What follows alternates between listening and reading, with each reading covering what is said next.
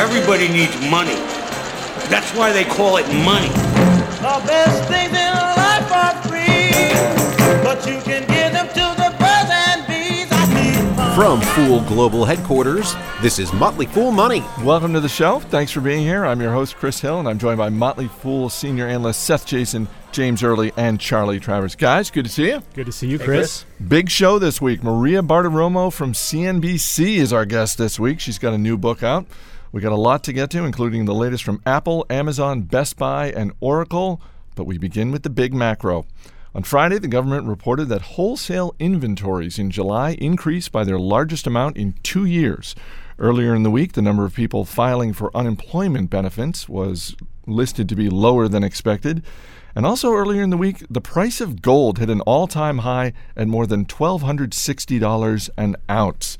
Seth Jason, what's your headline this week? Wow, let's start with the two snoozers at the beginning. Right? Actually, the unemployment numbers, the claims number, which surprised people, was a little bit interesting. Now, that may be a result of the fact that with the recent holiday, the bureaucrats out there couldn't crunch enough numbers to get the full data in. But if it's true that we've got unemployment claims dropping slightly, a little bit better than expected, I mean, we'll always take not horrible economic news these days. And that's the new good, isn't Yes. it? Not horrible. James Early? Chris, I'm going with gold at a new high. Now I'm thinking I pulled those gold teeth out of my mouth and sold them too soon.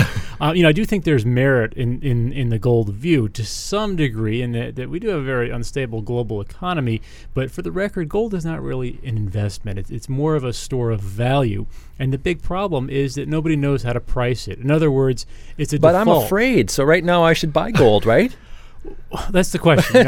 But MC Hammer apparently knows how to price it, as we've discussed before, with his cash for gold business that is apparently doing phenomenally well. So I'm a little bitter about that, but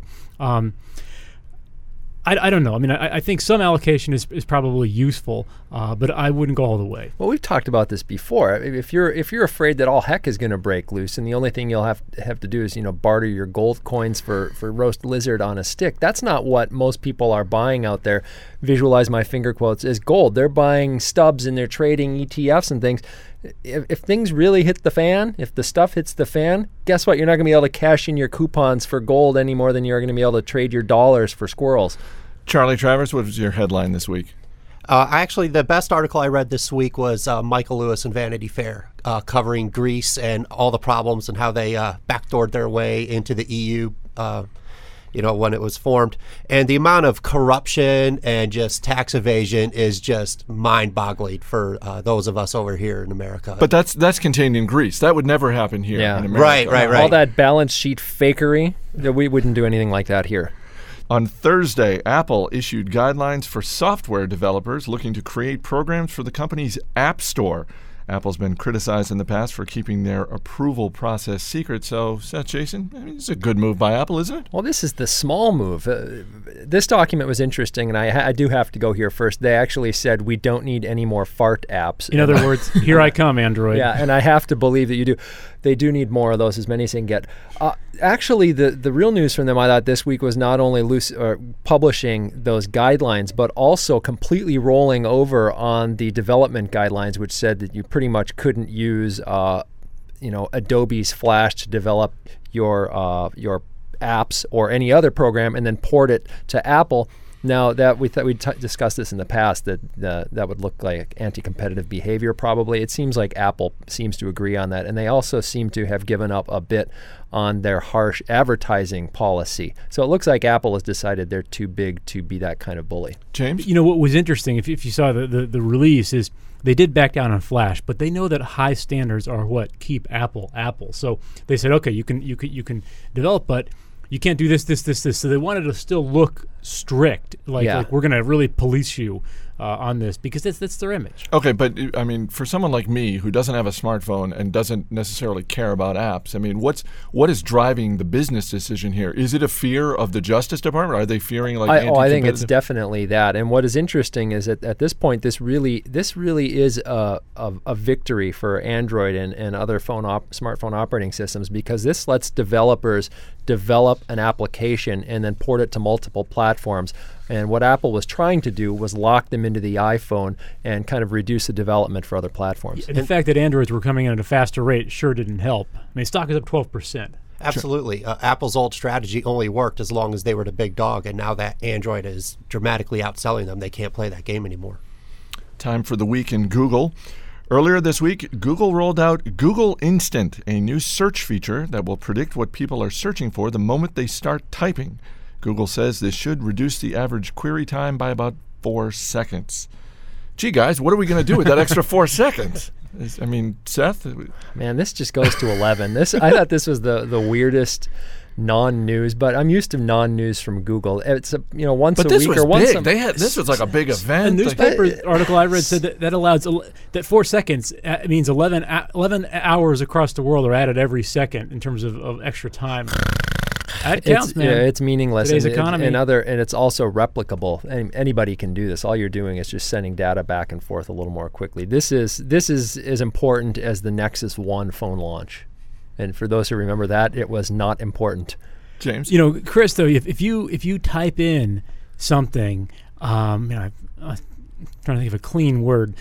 Motley Fool Money. I'll try it right now. As you're typing in something, though, it not only presents you with searches, but with paid ads for each keystroke if there is one available. So it could compound their ad money. I mean, you still see just the image of something. This thing is stupid. It didn't know I was going to type Motley Fool Money. It took me to fool.com. Oh, well, that's a whole different What a thing. horrible Google. Try again. Fail. All right. Also with Google this week, ComScore reported that in the month of August, Americans spent more time socializing on Facebook than using Google's sites for search, email, and video. All right, Seth, I know you're our resident curmudgeon when it comes to Facebook, but I mean, that's pretty big that it overtook Google. Because again, it's not just searching; it's Gmail, it's YouTube videos. Facebook is definitely collecting a lot of underpants. To go back to the South Park, go back to that South Park metaphor, that nobody knows if that's worth anything. The difference with Google is that when you go to Google to search for something, chances are you'll be interested in clicking an advertisement. Most of us have used Facebook in here. Steve Broido, how much stuff have you bought because of Facebook ads? Nothing.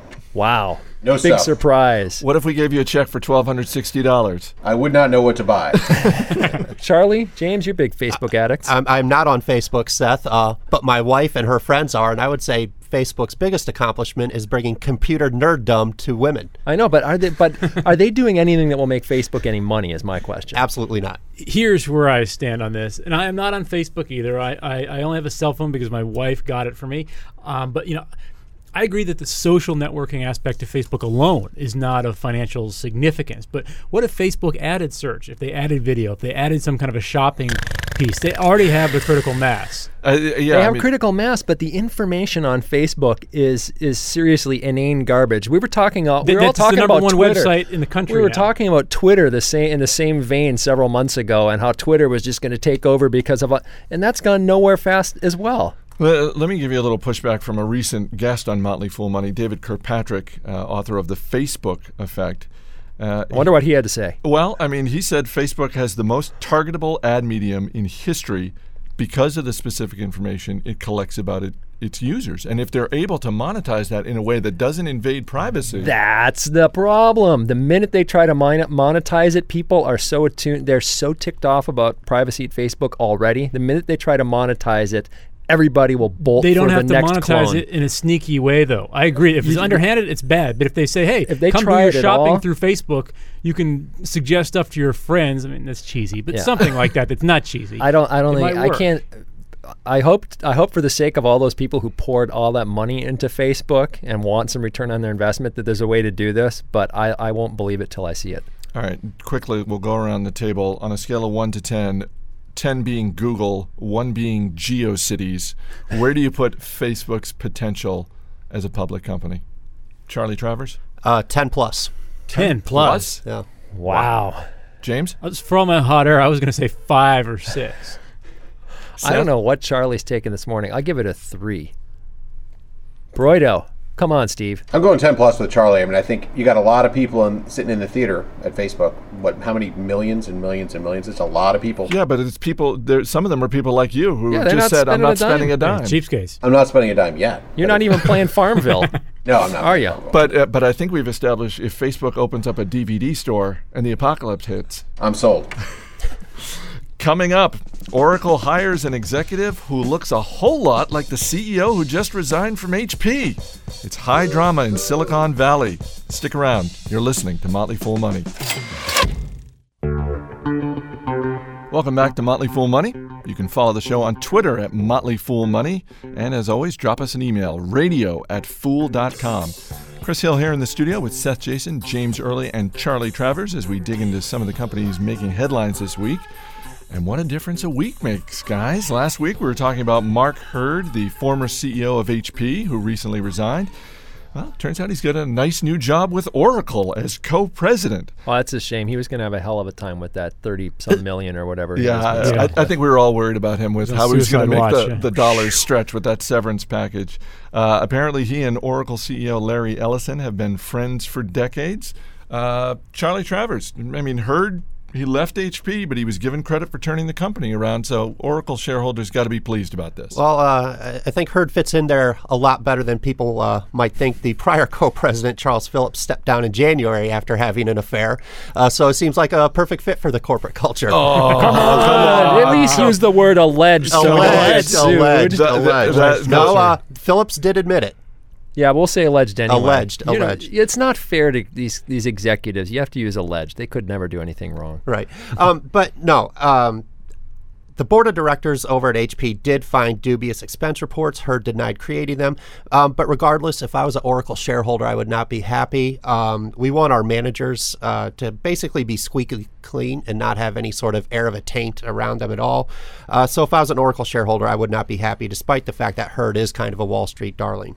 Any sense that like this might be Larry Ellison's way of grooming someone? I mean, they've been friends for decades, but Larry Ellison is 66. At some point, he's going to want to like just step down and hand the reins over to someone. I think the hardware argument. I mean, isn't Hurd ancient as well? I think the hardware argument. He's not ancient. He's 53, and as someone who's more ancient than we are. As someone who's only 10 years younger, I don't like to think of that as ancient. All right, so this geezer might kick around for a while, but seriously, I think the hardware argument is the one that makes sense, which is that Hurd comes from HP and is used to being a hard-nosed sort of hardware company guy, and Oracle, having brought Sun Microsystems in, Sun has always struggled, supposedly has some of the best tech available, but somehow can't manage to sell enough of it to make it worthwhile. Oracle's got that problem now. Maybe Hurd is the guy who can turn this around. Well, one other thing I think we should mention is that HP announced that they're suing Mark Hurd. I love it when rich guys fight. Yeah, it's great. Yeah. It's fun. It's like a really rich mud fight. But they're worried that he's going to go over to Oracle and start spilling all of the HP secrets. I mean, is that valid? Well, I would worry about it too, and I'm sure there's non-competes and other things in there. But let's be honest, non-compete clauses are for small little peons like us. They don't really apply to the big guys. Best Buy announced it will start selling the Kindle in its stores this fall. Target and Staples already sell the Kindle, and Best Buy already sells other e-readers, including Barnes & Noble's unfortunately named Nook. James Early, it seems a little odd that Best Buy is just getting around to selling the Kindle, but who do you think this is better for? Is it better for Amazon or is it better for Best Buy? I say proportionately Best Buy because they're hurting in some other respects, but really, is the only reason you haven't bought a Kindle because you couldn't buy it at Best Buy? I mean, at the end of the day, it doesn't come down to distribution or availability. It comes down to functionality, price, and format for all these. So I think it's sort of the same game for Amazon after that. Amazon's definitely the beneficiary. Right now, if you can get a Kindle there, Staples, Target, I don't think that moves the needle much. But what it does do is it convinces people that the Kindle format, and these all include digital rights management, is there to stay. And you can also already read your Kindle content on BlackBerry, on an iPhone, on an iPad, on Android. I'm sure it'll be on the upcoming new Windows Phone OS. And so, in other words, people have a lot less to worry about. Kindle is the razor. The blades are the books, and Amazon wants to sell millions and millions of ebooks, and this just helps them do that. I prefer the dot matrix printer analogy. It's a little bit crude, but at the right price, it might be a decent e-reader. Well, and I have to believe it helps Amazon that, to your point, Seth, that it's just out there for people almost to test drive. So even if you're not buying it at Best Buy or any of these other stores, at least you get to check it out and see what the functionality is like and kick the tires a little bit. Otherwise, you're like me and you're just paying $400, which is what they cost originally for this thing you've never seen. Now, we've talked on this show before about James Early's borderline unhealthy fascination with Apple products. I think his young son has 7 iPods. How many Kindles do you own? We just have the old ones. Oh, really? It's not in the teens? You're not like buying everything? No, that's the thing. Ours are the old, crummy, clunky first-generation ones. But really all you need is a screen you can read, long battery life, and that's what the Kindle has that the iPad does not have and the iPad will never have. And that's why Kindles will continue to be popular with people who are just interested in plain books. And finally, remember when you were a kid and your parents told you that money can't buy happiness? Your parents were wrong. Money can buy happiness, and it's been proven by science. Guys, on Tuesday I got my edition of my favorite publication, Proceedings of the National Academy of Sciences. It's a page-turner. It's in my bathroom, too. Yeah, you got to pick one up. According to a survey of nearly 500,000 Americans, it was revealed that people's emotional well-being, their happiness, increases along with their income up to about $75,000. So less than $75,000. If that's your income, it's hard to be happy. I mean, what do you think? Is that your number, James? I think in this area you'd need to triple that at least. But, not to be a weenie. Well, okay, to be a weenie. This presupposes, though, that happiness is sort of the ultimate human state. I mean, you could have more money and have more security, right? Or have more adventure, I would argue. And then I think it also assumes people are spending their money wisely. So maybe for everybody else, but if you give me more money, I will spend it wisely to increase my own happiness, at least. There's no diminishing marginal utility for James I'm Early. kidding, of course. Yeah, exactly. Charlie, what's Charlie Travers' number? Yeah, or just what's your recipe? What's your I like to be like one of the Johnson & Johnson kids. Just wear that for a week or a month Right. and see how unhappy you can get. Exactly. Steve Broida, what about you, my man? The recipe for happiness is definitely cable television. And I don't know if you guys seen Jersey Shore. That show is just delightful. Makes me smile every week. Really? That's your go-to? So it's not money that's making you happy. It's going home, clicking on entertainment. Yeah, absolutely. You and your new bride just sitting on the sofa in your new home watching Jersey Shore. Just giggling. Yep. As long as I could catch ice road truckers when I'm on the elliptical machine, I'm great. Ice? What is ice road truckers? You've never seen ice? I don't even watch TV, and I've seen ice road truckers. I've never seen ice. What is ice road truckers? It's one of those like reality, like lifestyle. Just my job. It's dangerous kind of. They shows. drive trucks the frozen over road in Alaska, frozen river, Yeah. in Alaska, which doubles as a road in the winter. Yeah. It's like 50 below, and they get out and they're like, oh, we're gonna do this. Blah, blah, blah. They're debating the problems of the day and things like that. They're driving over a frozen river. Correct. Yeah. And if that sounds boring to everybody out there, I'm sure our description of it just makes it even better, right? Yeah. I mean, I don't mean to be a spoiler or anything, but doesn't the fact that the TV show exists means that the film crew lived and therefore there was no crash?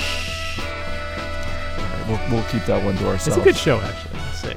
Drop us an email, radio@fool.com. The guys will be back later in the show to talk about the stocks that are on their radar. But coming up, CNBC host Maria Bartiromo will be our guest as she provides a behind-the-scenes look at the weekend that changed Wall Street. That's why I sing these happy songs. They go dum dum diddly dum dum dum dum diddly dum dum.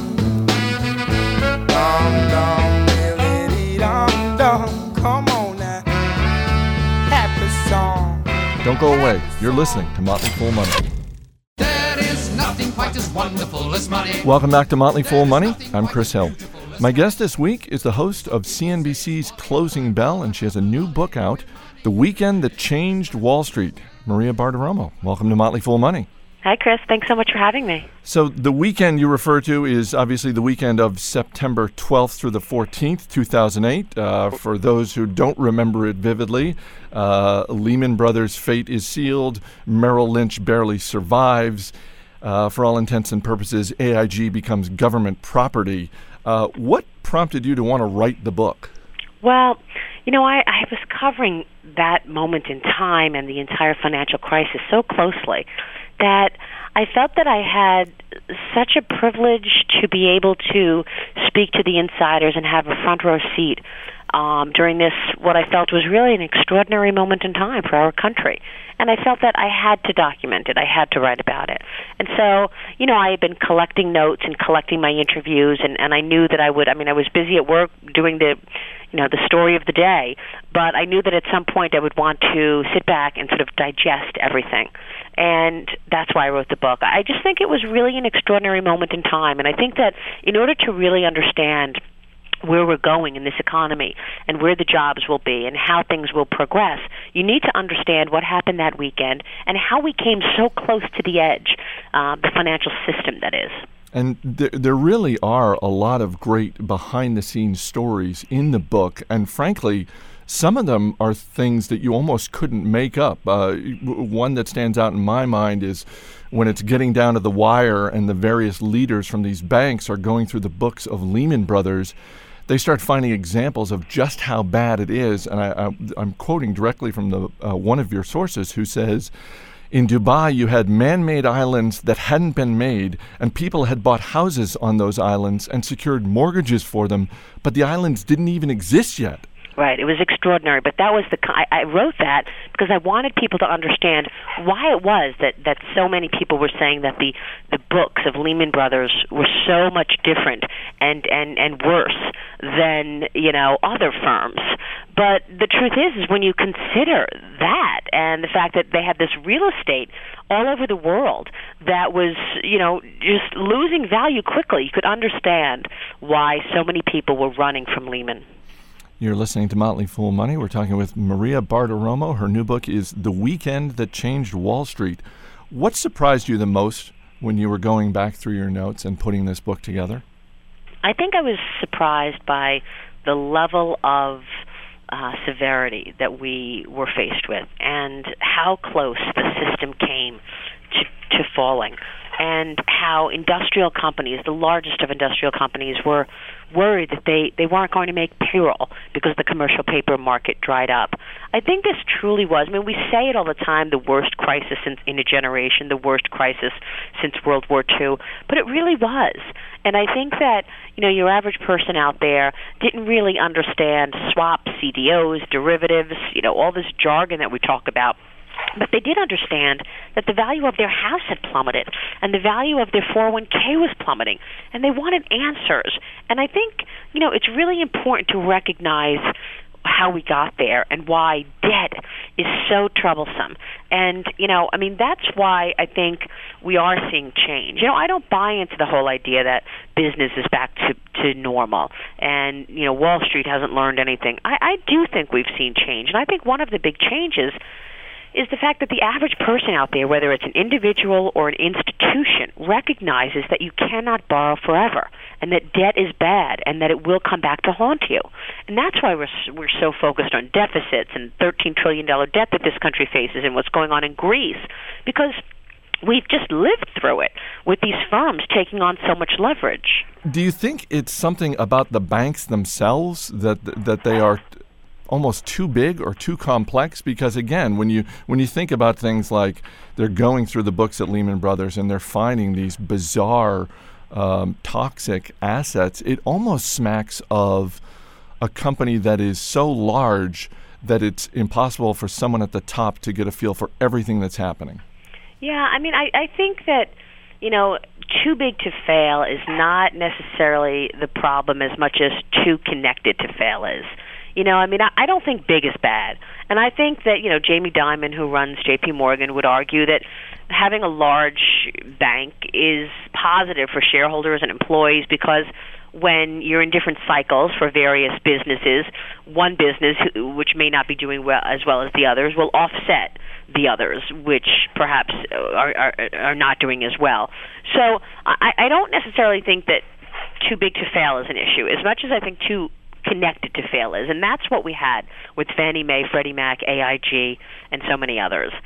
So much connection, not only to each other, but to institutions globally, which is why the global economy really did come to its knees. Who knew that AIG was insuring everything from the derivative swaps in real estate to the bridge being built around the corner from you? AIG is so connected, which is why the government, at the end of the day, the terms could have been much different, but the government ended up taking 80% of the firm to sort of stop the bleeding. Now, you could argue that the terms of the AIG acquisition by government were so different than the Citigroup acquisition, and why is that? But that's a debate that will continue. But the bottom line is, too connected to fail, and that's still the case, by the way, today, is a real problem. You're listening to Motley Fool Money. My guest is Maria Bartiromo from CNBC and author of the new book, The Weekend That Changed Wall Street. Hindsight is, of course, always 20/20 vision. Looking back now at the events of that weekend, is there one domino in particular that you look at and think, wow, if that didn't happen, this would have turned out much better? Or is it a case that everything was just far too connected and this was almost inevitable? No, I think there were a couple of things that could have been done differently. I mean, for starters, why is it that the government did not open the window to cheaper lending to Lehman Brothers and the other investment banks before the firm was facing such disaster? Because 2 weeks after the firm declared bankruptcy, the Fed opened the window to investment banks and allowed them to borrow money at the same rates as the commercial banks. So, I mean, there were steps, I think, that government could have taken. But I also think that Treasury Secretary Hank Paulson and New York Fed head Tim Geithner needed to make Congress understand the severity of this. And I think they actually used Lehman as part of that by saying, look, this is the first domino to fail, to fall. Lehman is first. Who knows who's next? We need money for TARP. And so, Congress, I don't think, would have readily put out the money, approved the money, if, in fact, they didn't understand the severity. And I think that's part of what happened. One of the jobs you had before working in business journalism, you worked as a teller at an off-track betting location. That's right. Did that experience help prepare you for working on Wall Street? Well, it was a weekend job when I was in college. It was on a Saturday. I don't know. I mean, I said to someone who asked me this once, I said, well, maybe the urgency and the horse racing and the fast pace of and dealing with money sort of planted a seed for me. I don't know. I mean, it was a good job. It was a city job, and it was a nice salary. And I did it on Saturdays when I would come home from school from college. Look, it was a great job, and I enjoyed it tremendously. I do not relate investing to gambling. I don't think it's the same, but at the end of the day, you're making a bet, right? You're betting on something. I hope that when you make that bet in the investment world, you've got some facts and some fundamentals to back up your bet, rather than just a guess. So do you still bet on the horses? I'm looking for any tip I can get here. I never was a gambler. I never actually bet on the horses. I just carried out the trades or the bets. But no, look, I mean, you know what I do like? I like blackjack. Really? Yeah, when I go to the Bahamas or on a vacation, I will always check out the blackjack table because it's fun.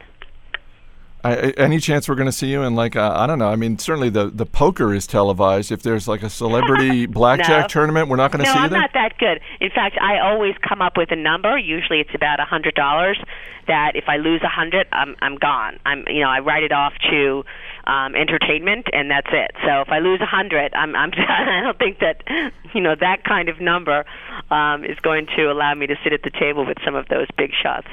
You're listening to Motley Fool Money. My guest is Maria Bartiromo, host of CNBC's Closing Bell, and her new book is The Weekend That Changed Wall Street. All right, Maria, before I let you get away, got to end with a round of buy, sell, or hold. So let's start with the fact that you're teaching a class this fall at NYU's Stern School of Business. So buy, sell, or hold the likelihood that Professor Bartiromo will be surprising her students with the occasional pop quiz. Buy. Okay. All right, students, you're on notice. Your book is filled with many luminaries from the financial world, and she's one of them. Buy, sell, or hold Elizabeth Warren being named to head up the new Consumer Financial Protection Agency. Oh, that's a definite buy. Why is that? Because I think that she's done a great job. She's been very vocal about it. I think she probably gets the job. I'm fully expecting her to get the job. Like you, she's a native New Yorker who attended NYU. Buy, sell, or hold Lady Gaga?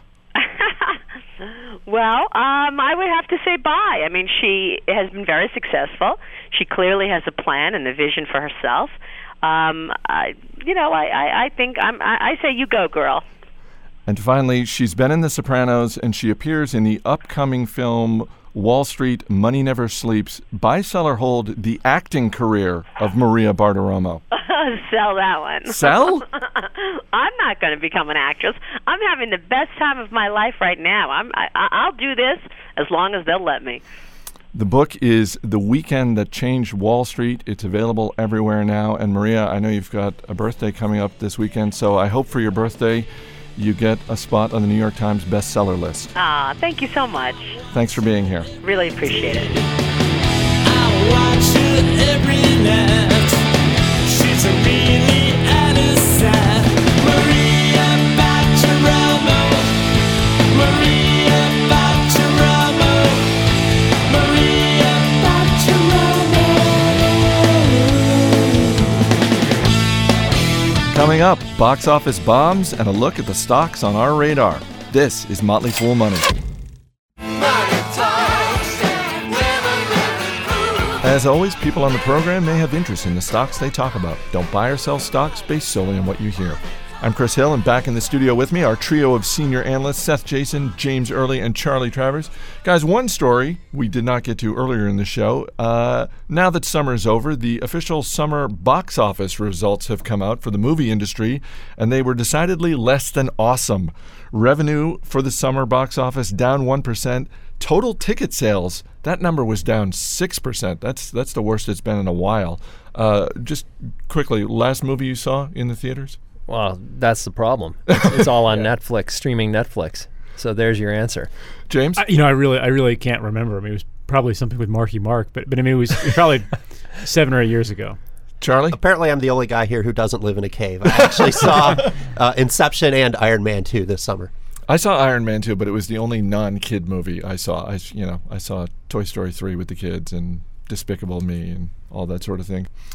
Steve, I believe you have a little box office quiz for us. I do. Now it's time to play Guess the Box Office Bombs. I'm going to throw out a few 2010 summer releases. You tell me if they made or lost money at the domestic box office. That is, did their production budgets exceed their U.S. ticket sales?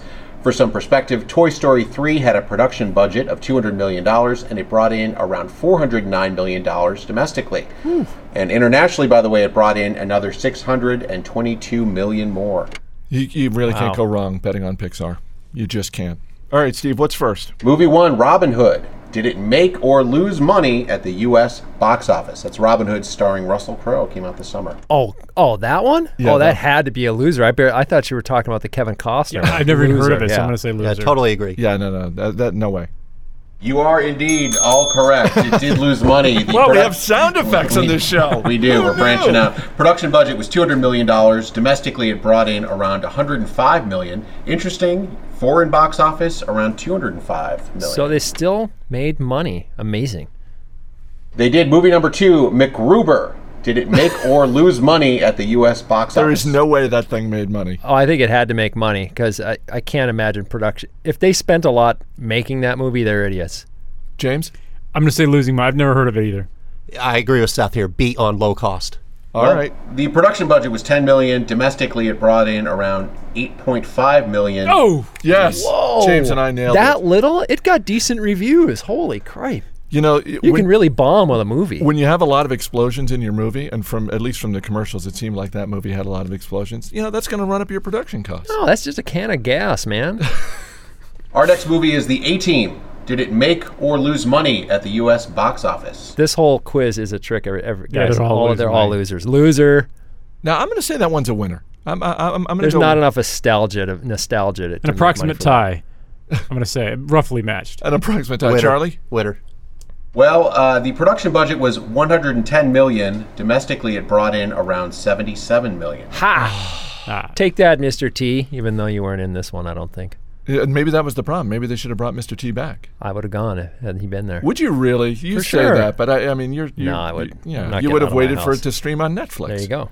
All right, Steve. Our final movie, Sex and the City 2. Did it make or lose money at the U.S. box office?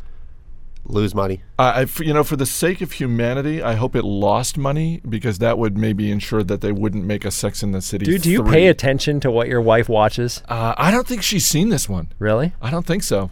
If she has seen it, she My was smart wife and enough all their not to friends tell me went to this. mine too. and try and take me with her. And the nanny, they all went together. Well, Sex and the City, the production budget was $100 million. Domestically, it brought in around $95 million. No way. However, foreign box office brought in another $195 million. I can't believe it cost them that much to make it that. lost. Yeah. It's going to be all salaries. It's just a bunch of people sitting around a table at a restaurant complaining about men, for crying out loud. Well, that probably That sounds like this show. that probably holds appeal for some people. All right, thank you, Steve. All right, guys, time to talk about the stocks that are on our radar. And Charlie Travers, let's start with you. Oh, yes. I got, actually, I'm going to squeeze in 2 stocks for you, Chris. Okay. The first is in air quotes, R2-D2. My neighbor has a real R2-D2 in his backyard, and this is like the coolest thing I've ever seen, or the creepiest. But that leads into my What do you mean by a real, like a robot? Full-size robot. Does it move? Not that I've seen, and I hope it doesn't. Just a statue, kind of. Yes. Okay. But my real space stock is Orbital Sciences. They do work for NASA with the space station, and they launch satellites up into space. What is the ticker symbol? ORB.